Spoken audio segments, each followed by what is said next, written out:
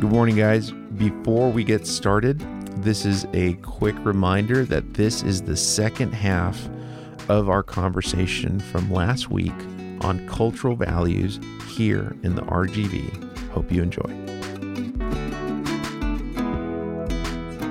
So anyway, we can keep going, but that's a lot of family is a big one. Obviously, community is a big one, and some of the values that we see in family transfer into friendships and relationships, staying up till 2 a.m., everybody coming over to the house and knowing what to do in the house on their own. Like hospitality really just goes to the place of, I cooked food, you can serve yourself because you know this house.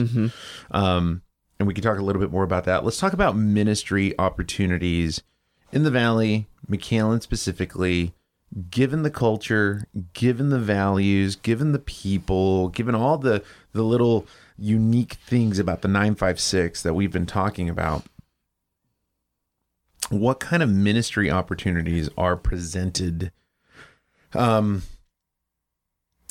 us as Christians? We're not just talking about Storehouse McAllen, right? We'll actually talk about that in specific detail in the next episode, but just in general. What are some ministry opportunities that we find ourselves in or that we can have here in the Valley, McAllen in particular?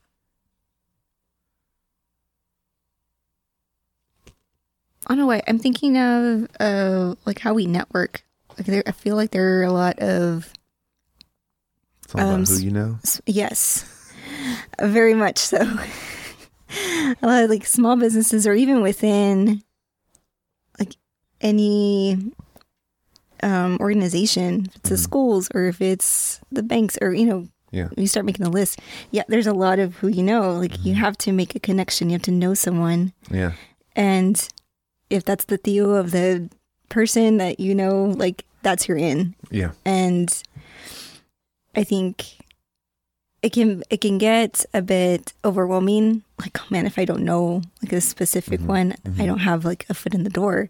But there's that opportunity. Like, well, I can go like out of my way to introduce myself or meet them, and that's what I'm thinking. Yeah, I think networking is a big deal down here, because there is a culture of it's not what you know, it's who you know. And more often than not, at least down here, when you are trying to develop a partnership or you are trying to get your foot in the door, it's figuring out if you know anybody, like if you have some kind of mutual friendship that you can go to get into that place.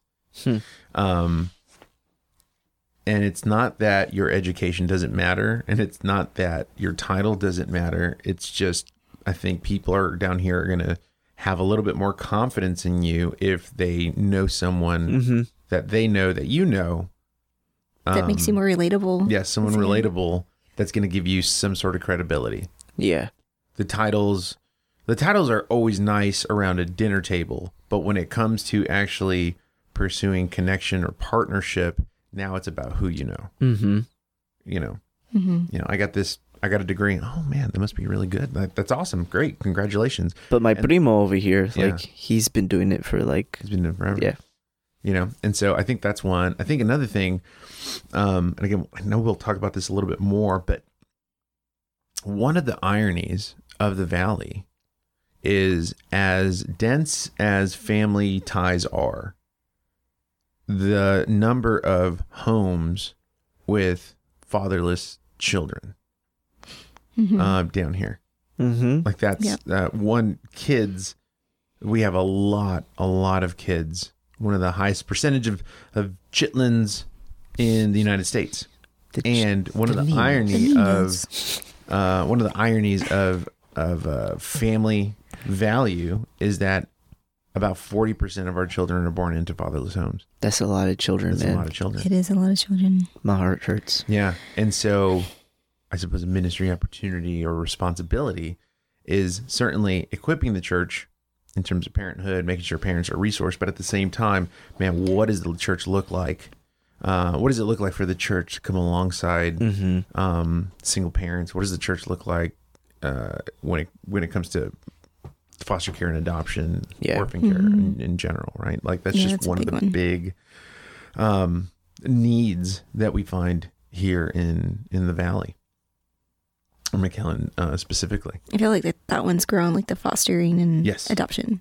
Yeah, I think it's boomed since I grew up here until now. Like totally big awareness on that.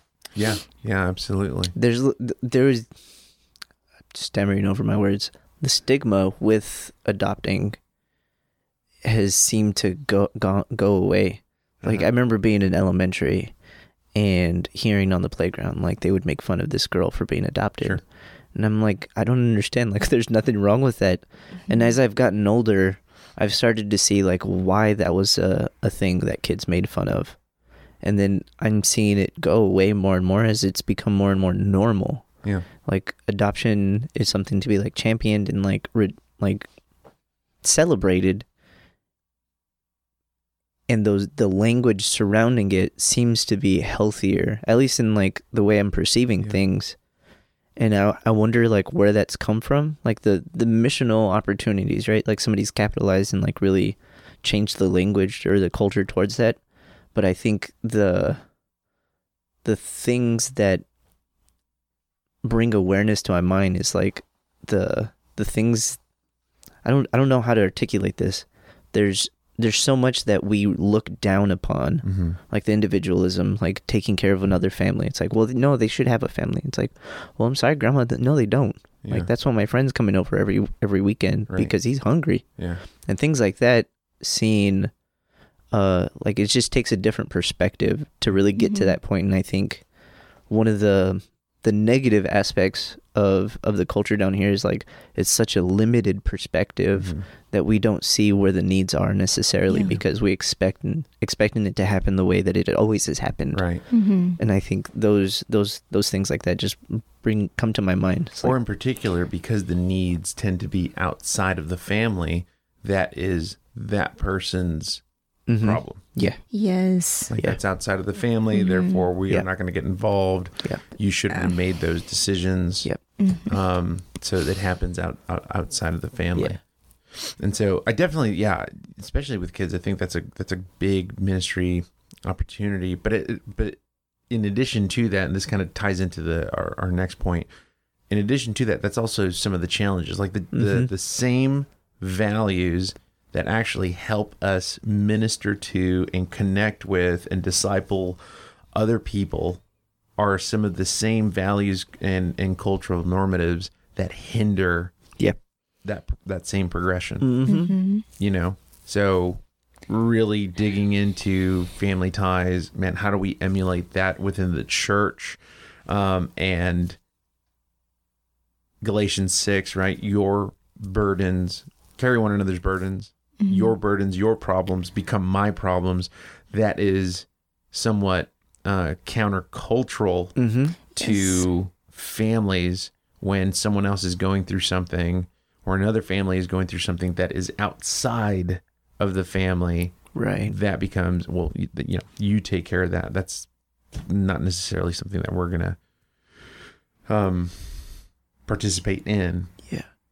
And so I think that's one of the great ironies. I think the challenges seem to be whatever we do have as an opportunity also tends to be its own challenge. Yeah. Yes. You know. Yeah. Yeah, I was thinking of like times when like we could have, whether in my family or like friends from down here, like there are ways we could have intervened. Not that we would have solved like the problem at hand, right, but been more, I guess, intentional of empathizing with them and like helping them fight through something. Instead it was more of this like, ay, pobrecitos, and it turned into gossip or from like, a distance. Did you hear about them? I can't believe that happened.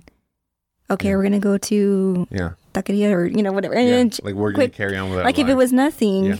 And so like, well, why do we, bring that up and like what do you do with that knowledge if you know something? Like do something. Do something. And like the call to act or just a minor like call to them. Yeah. Like that wasn't even done. It's like finding those and maybe nitpicking too much, but just like noticing, from a very humble perspective, like how it will humble us eventually. Like, oh man, yeah, I probably should have done that. Yeah. And I think that's where it comes in of like when we compare or come to the Word of God with our culture and with our family values, even just family, like, is that above God? And then coming. Well, I think that like in many cases, I think it can be, right? I think oftentimes we've been talking a lot about family, so we should just kind of stay on that track in the sense of, family can sometimes be the God. Yeah. And that one family member's house where everything happens, that's the church building, right? Oh, yeah. You know what I'm saying? Like, instead of Connect cards, it's like a blue and pink balloon taped to the mailbox. On the mailbox. And communion. Tortillas. Tortillas and fajitas and tequila or Topo Chico. Yeah. Hey, there you go. You know what I mean?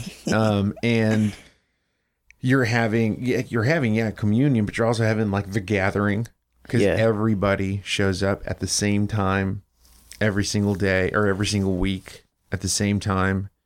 And you got to say hi to everybody when you get there. You got to say bye to That's everybody. the benediction, saying bye to everybody. Yeah. My grandma would do like the sign of the cross on the forehead for like all the cousins. And if you don't, that's rude. Like if you say a general bye, hey, see you guys later. That's rude. You need to go to confession after that. You need to go to confession after that. And that happens during the week. And so, sorry, Grandma. Yeah, because your grandma or your mom's going to sit down with you and be like, why didn't you say bye to everybody? And, I had to get to work. Well, then you should have started leaving earlier. And so, You knew it was going to take 35 minutes. Oh, you were surprised that you had to go to work? You barely remembered you had a job? Did I forget when you were a kid? Did I forget I had to go make the tortillas? When I was your age. Yes. It's like a rite of passage. Yeah. And so anyway, I think those are the sacraments. Yeah. So I think like the family values tend to be wonderful opportunities to apply to ministry, to try to cultivate culture within your church. Like here at Storehouse McAllen, we press family and community a lot. We want people to be around one another. We want people to be with one another. A lot of churches oftentimes talk about a third place, and a third place tends to be a public meeting place where Christians and non-Christians come together, and it's like neutral ground. You know what I mean? Because if, say, for instance, we're in Austin, inviting you over to my house where my community group, for instance, is meeting. That's weird. That's a little daunting. Yeah. But here in the Valley, that's normal. Like the house is the third place. Oh, yes. Because that's pretty different. Yeah, you may not necessarily subscribe to the Christian faith, but you get family. Yeah. And so if I'm throwing so many pounds of food and we're grilling and we're going to be out there till 2 a.m., you get that. Yeah. You can come alongside of that as long as you say hi to everybody, and as long as you say bye to everybody, you can be a part of that. And so the house becomes the third place. Hey, you know how to do the dance at that. Exactly. Yeah. And you can go to, like, we've gone to Roosevelt's, the neighborhood pub. We've gone to Roosevelt's, and as fun as that can be, at some point we're like, okay, so when are we going to go to the house? That's funny, and that's true. Yes. Even if it's like we've met 2 weeks in a row at Roosevelt's because we thought this was fun. Afterwards, it's like, hey man, when are we just going to meet at your house? Yeah. Because it's cheaper. Everybody knows what to do at the house. More it's not as noisy. Yeah. It's more comfortable. So the third place down here tends to be the third place. The house itself. And I remember talking to a friend of mine from North Austin, and we were talking about family and Bibles. And he said, and we were talking about the context of community groups. And so he said, man, I have a problem teaching my church to be a family. but I have their Bibles open. Like, that's really encouraging. Mm-hmm. But I have a hard time teaching them what it looks like to be family when there is this transient individualistic culture in North Austin. Right. I said, man, my issue is flip-flopped. Yeah. I don't have a problem teaching people to be family. It's keeping their Bibles open, right? Yeah. It's keeping their Bibles open because the tacos are coming. Yeah. And so, again, I think about individuals or families who are not from the Valley and move down here. You're not like going to sticking with family dynamics, culture, right? That whole atmosphere. You're not introduced to it.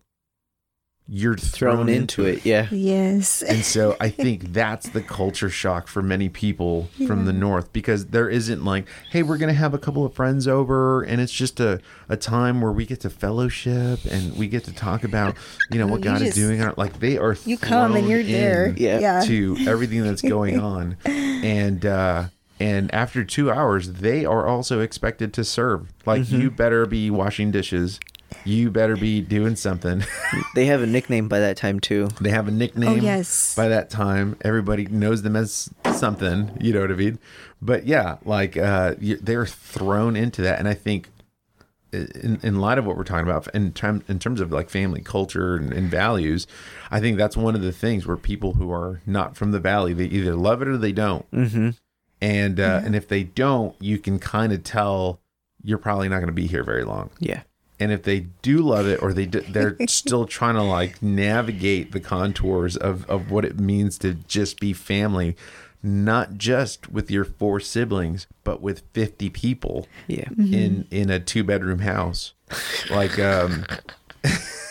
like if they don't begin to embrace that soon, they're not only are they going to be a little overwhelmed, but that's going to be what kind of leads them to, all right, we gotta get going. Good. We gotta go back up. Like I remember living in our first house, the one we rented, and I think it was a Friday night. It was after community group, and I think there was like 50 or 60 people. And do you remember Rebecca and I were like, "Hey, we're going to bed," and you and Abby locked up. 50 or 60 people, but there were a lot of people. Everybody was out. We had the fire pit outside. People were still talking Bible in the living room. I forgot what y'all had cooked, and I think I gave you a key, and I was like, "Hey, man, I'm out." The distribution of keys began. Yes, the distribution of keys. I think at that house, 6 or 7 of y'all had keys. At this house, I think 2 or 3 have keys. That's funny. Yeah. Like, Elsie, you have a key. I don't know who else has a key. Shmaz, do you have a key? Everett? Shmaz might have a key. Do you have a key to my house? No. But you've had one. He's borrowed one. He's had one. Yeah. Stuff like that. Eric doesn't knock. He just... That's awesome. He just walks in. I love it. So, but like, what I love about all of that is, for instance, my parents still live in the house that I was raised in, right? I don't have to call when I go over. I just go in. Yeah. And I'm like, hey, I'm home, or I'm here to do whatever. Oh yeah. And so I always wanted to emulate that, because I remember when we were living in Mexico, my grandma lived on a property that my uncle's house was 30 feet from her house, and my other uncle's house was like 30 feet. It was like a 3-lot property. That's cool. And they all lived there, and none of the doors were locked, and you just walked in and out as you pleased. That was it. If you needed privacy, the bedroom door would be closed. Yes, there's the bathroom. Outside of that, but like the community, everybody was like, just walking in and out. Yeah. And so there have been times where like one of the guys, or a couple of guys have been over, and we're working out in the garage gym, and like you'll come over and you're watching TV inside with Seth and like catching up on stuff. There's been times where Shmez is like in the office working on stuff, and then you, LC, are meeting with Rebecca. Like there's all these people in the house, but none of us are talking with one another. Like everybody's just kind of doing their own thing. It's better than a coffee shop. Right. And so, right. And the beauty is like, I don't serve anyone. It's just like, you know what to do. Yeah, you can wash your own dishes. You can wash your own dishes. Yeah. And so but anyway, I say that because that's very intimidating. That's intimidating to... It's intimate is what it is. It's very intimate. Yes. That's funny how the word intimate sounds like intimidating. Yeah. And it's kind of, It's foreign to a lot of people. Wordplay. Yes. Yeah. It's foreign to a lot of people. It's intimidating to a lot of people. That's too much personal space. Yeah. So going back to like the opportunities for ministry. Yeah. I think being sensitive and recognizing those who like Flaca. Yeah. Who you sense and see that they can benefit from that kind of affection and that care and that love, and like not bringing the love to them, but like speaking in a way that's like, hey dude, like I really do care about you, and turning that like foreign concept into a normal everyday part of their life. Like that ministry and caring for people and speaking their language to get them to that point of caring for them. And I'm sure there's like a lot of learning you do from that person too, like the individualism, whatever, but like that ministry of bringing into the family is like exactly what God does for us. Yeah. It's like, let me bring you into the fold. Like you are now one of my sheep. I'm adopting you into my family. Yeah. And like that adoption process, like just the idea of not just somebody who doesn't have parents or is from a broken home, but like who has that home and can have another one. It's like there's enough love to go around, and bring somebody into that is like there's the concept of adoption into the family isn't just for like little niños. It's like, let's bring this family into this family. Yeah. The melding of families. I do think in the context of the local church, the idea of family and community values, or family and friendship, the culture of family and friendship, I think it is so important because it does communicate something about the family of God based on what God has done for them, right, through Christ. Yeah, dude. Right. It is that at one point we were lost and we were found. At one point we were orphans. Now we're sons and daughters. And so living that out, I think the context of the valley helps it be normal or normative. However, at its core, it's profoundly theological. Yeah. Yeah, it is. You know? Yeah. The doctrine of adoption as it pertains to children, but in particular, individuals who have been redeemed and adopted by the Father through the Son, like it is a conviction that is being lived out in the ordinary context of the RGV. Yeah, dude. And so I think that's what we've been talking about in the sense of like, yeah, we want to use what we grew up with. Now, how do we filter that through the lens of the gospel? Yeah. Or how do we filter that just through the gospel so that on the other side, man, we have applied godly application to something that is good. Yeah. And we've redeemed or trying to redeem this image of family by living our conviction out within family. Yeah. So the restored family. Yeah. Yeah. So we stuck on family a lot, but that's probably the loudest value down here. Capital F. Yeah. And so in our next episode, we're going to talk a little bit more about what it looks like for us to actually embrace other ministry opportunities. We're going to talk about family a little bit more then too, but we're going to talk about what it looks like for us to embrace other ministry opportunities. But in this episode, we hope that you got a glimpse of some of the unique phrases and humblings that we try to give one another, but at the same time, this unique value of family among the border culture, and how we want to say that is good, how we want to embrace that, and then filter that through the gospel so that as we live out our value, we are living it out in conviction based on what God has done for us in Christ. So thank you guys so much for hanging out with us this morning. We'll see you next week. Bye. Love you.